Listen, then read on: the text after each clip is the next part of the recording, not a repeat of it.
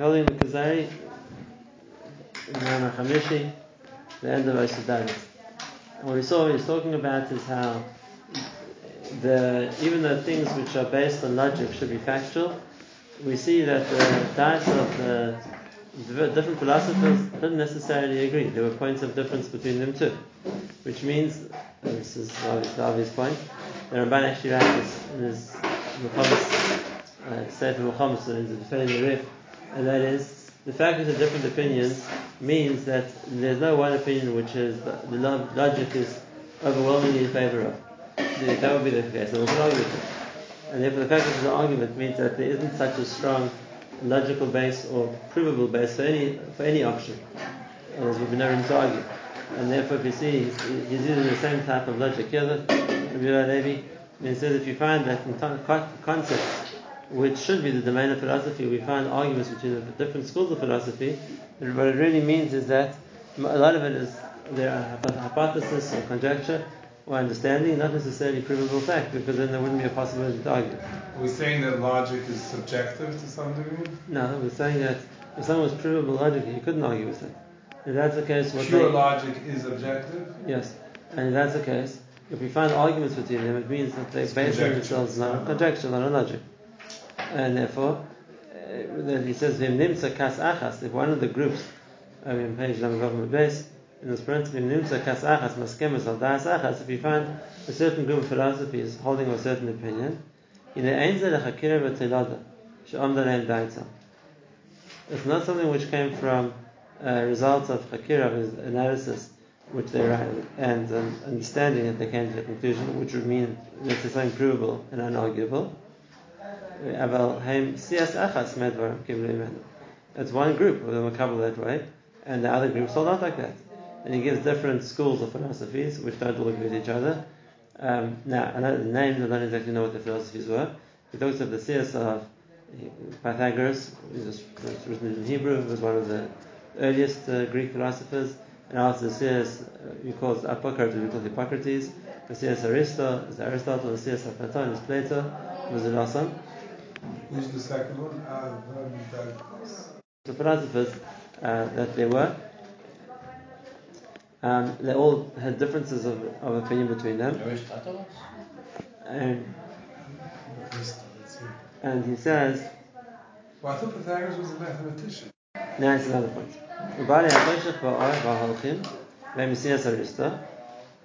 He says there were groups of people who claimed to be following in the philosophy of Aristotle, and nevertheless they had ideas about how the world, how the beginning of the world was, which is not logical. So a person who has seichel, has intelligence, would reject what they were claimed as being ridiculous.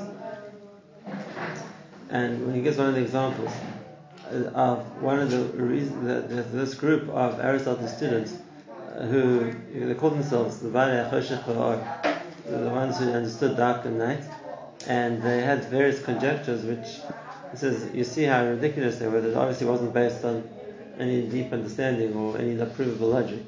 And one of the examples he gives is the Sivuv HaGalgal, when they're trying to explain the concept of why the world turns on its axis. So why does it do that? What's the koyach which the world doesn't stay still, it's spinning within its axis? And the way that these people explained it is that the world's always looking for something it doesn't have, and therefore every place it is, it thinks that it gets something else from a different place will be better.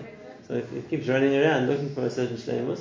So there will be neichach, will be present in each side, and therefore the world keeps spinning because each part of it always thinks that somewhere else is better. So it's always running after the shleimus which it doesn't have. And that's what I want to explain why the world spins on its axis, which is every day. It's obviously ridiculous. And he says, it's not possible for everyone to actually they want to keep switching with something else and going to somewhere else. It makes no sense. Firstly, the world isn't something which is animate, which is alive and can want things, and also the idea that it has this endless idea that somewhere else is better. That's what keeps turning around.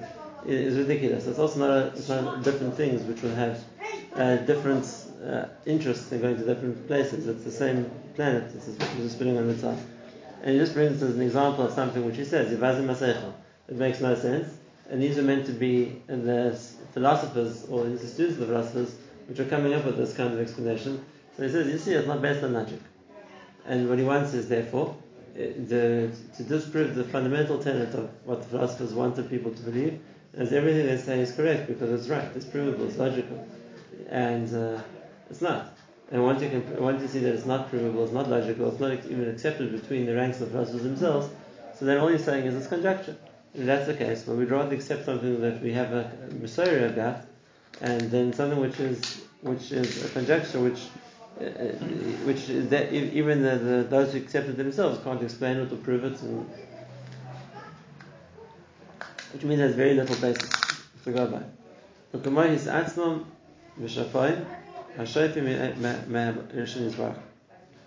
That's really something he mentioned in the previous show. I'll just go back to the point he said there in more detail, because it's just mentioned it by the way here, and that is that the philosophers, even if they accepted that there was a source of life, of everything which comes down to the world, which he calls from the Rishon Yisparach, from Hashem, but he said that one thing, again, this is often the philosophers which they said then, that if there's one entity which is giving, it can only give to one thing. And therefore there has to be one entity called the malach, a spiritual thing which can receive from the one entity. And now it's going to give to two. Why? Because the way they understood it is, the malach is aware of two things. It's aware of itself, as one item. It's aware of what it's receiving from something outside, which is the second. And since it has an awareness of two, it can give to two. And that's what he brings here just briefly. He says,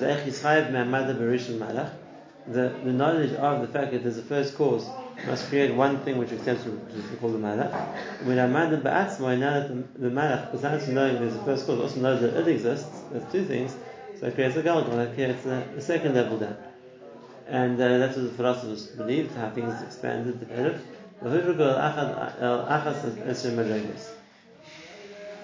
And therefore they established and made darajas, they made different levels of 11 different steps that they understood how one needs to the next. But what the Kuzari says about them and the way that they understood is it doesn't make sense.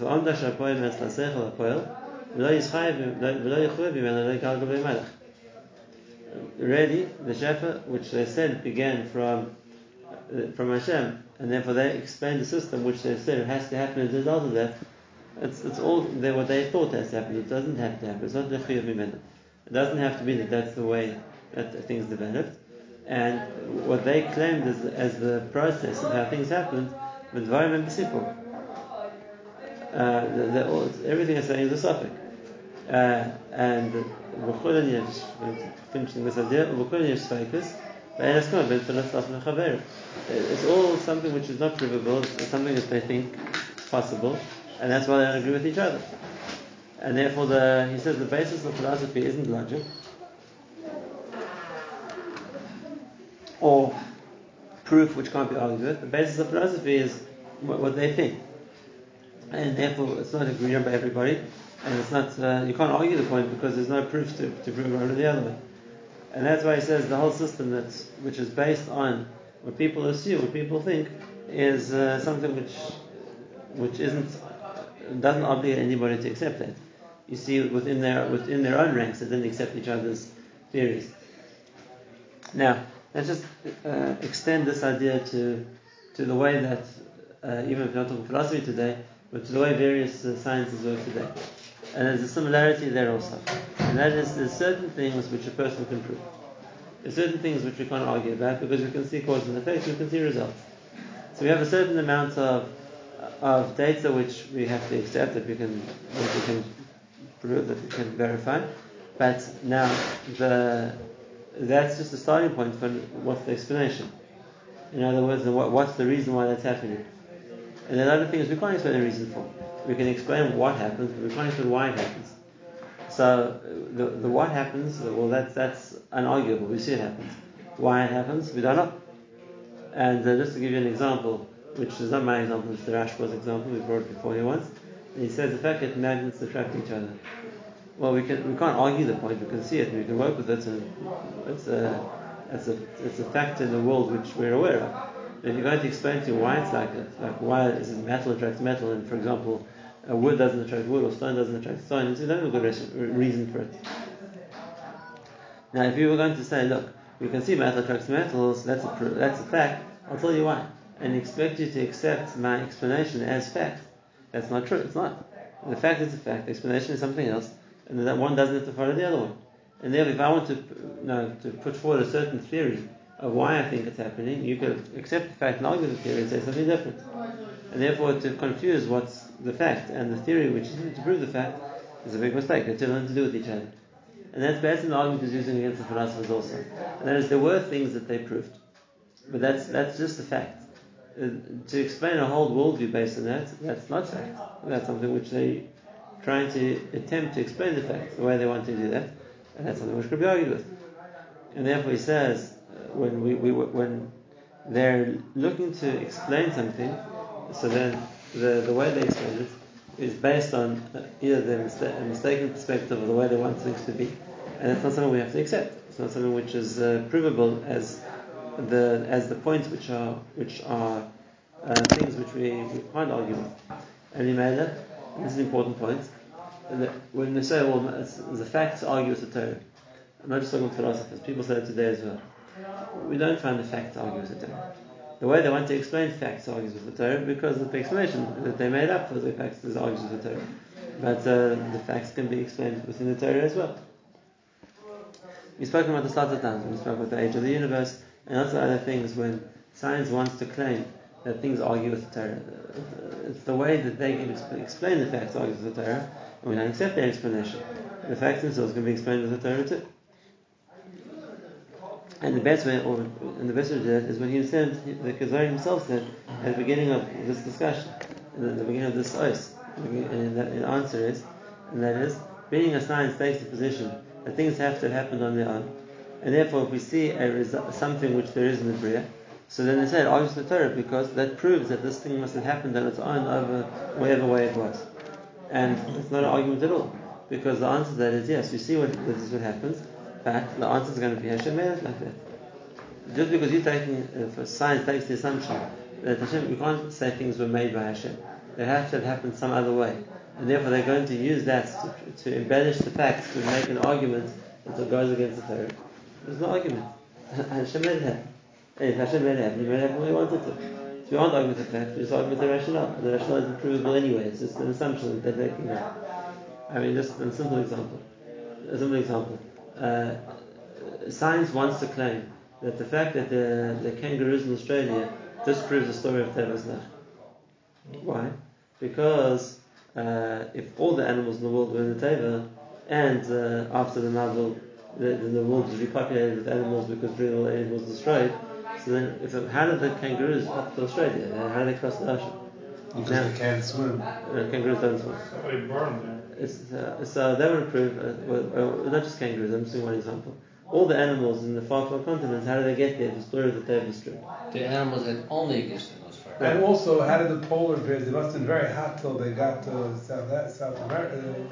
North Pole. Okay, so that's what I want to prove. Now, what's the real answer to the question? The real answer to the question is in Chazal. Chazal talk about it.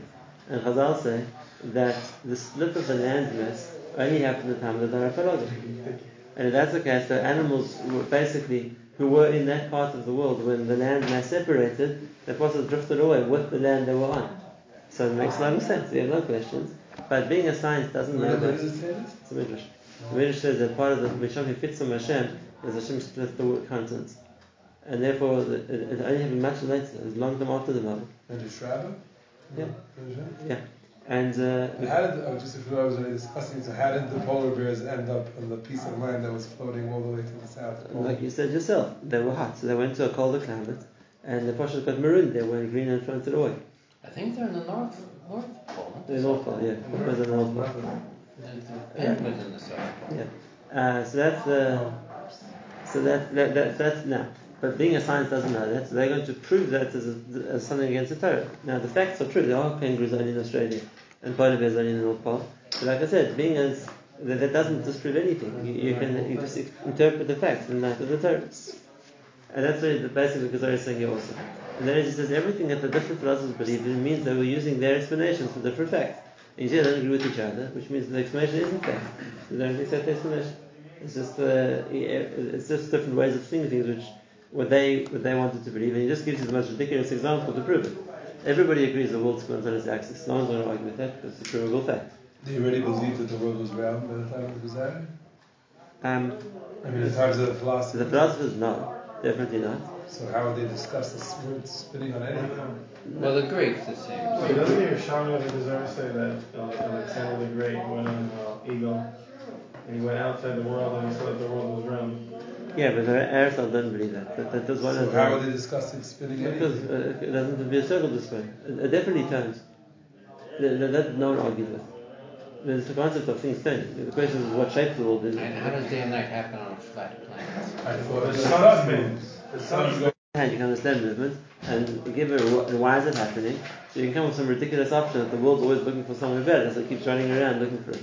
And he's just giving the example of how far an explanation can go from the fact, which makes no sense. And people accept the facts, they accept the explanation. Always on to the other one. Okay, so that says, that's what it says that all the explanations are fakers, all of them are argued about between the philosophers themselves, which means we can safely discard all of them. Because it means that none of the explanations are provable, and therefore we aren't impressed by explanation. We have our own. We have the Torah tells us, and we accept that. But he says one last thing to their credit, and he says, "Avli Yinutz Lal Kol Panim, V'Nitan Em Shevach." There is a certain phrase, a certain word of, so to speak, positive we can say about the way that they thought, and that is Amasha Tanu Imuksat Kishem. Those areas where, from whatever the logic they came to, they were mechavim towards right, and also they saw a value in doing things based on a person's seichel and making a way of living based on seichel, and not on just on people's physical taivas. In that way, they rejected the world as being just something which is completely hedonistic. There was a certain value to appreciating the value of understanding and trying to work on things and understand them. And those qualities, he says, are good. Because that was a certain value in that.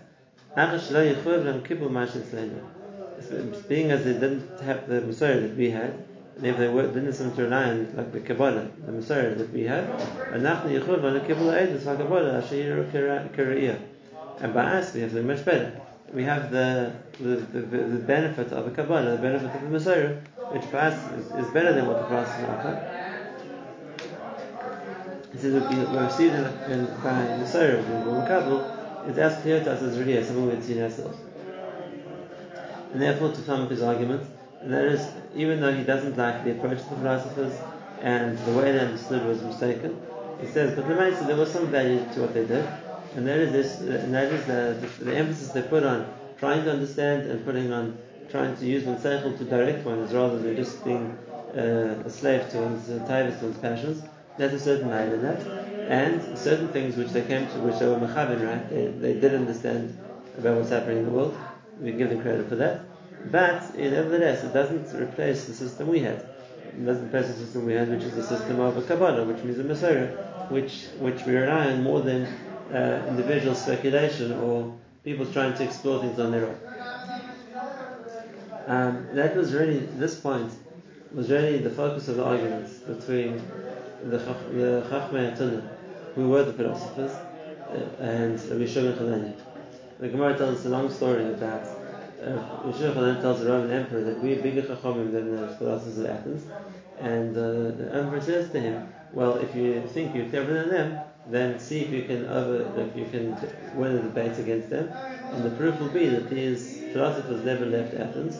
If you can convince them to come to Rome, it will prove that you were successful over them, and prove that your chachma is greater than their chachma. And that's what Rabbi Shimon did. He travelled to Athens. He met the Sabbath Atuna. The whole story of how he got into their fortress was also a story in its own right. He has a long, interesting debate with them, which one has to explain word by word what's going on, because otherwise the Gemara seems to make no sense.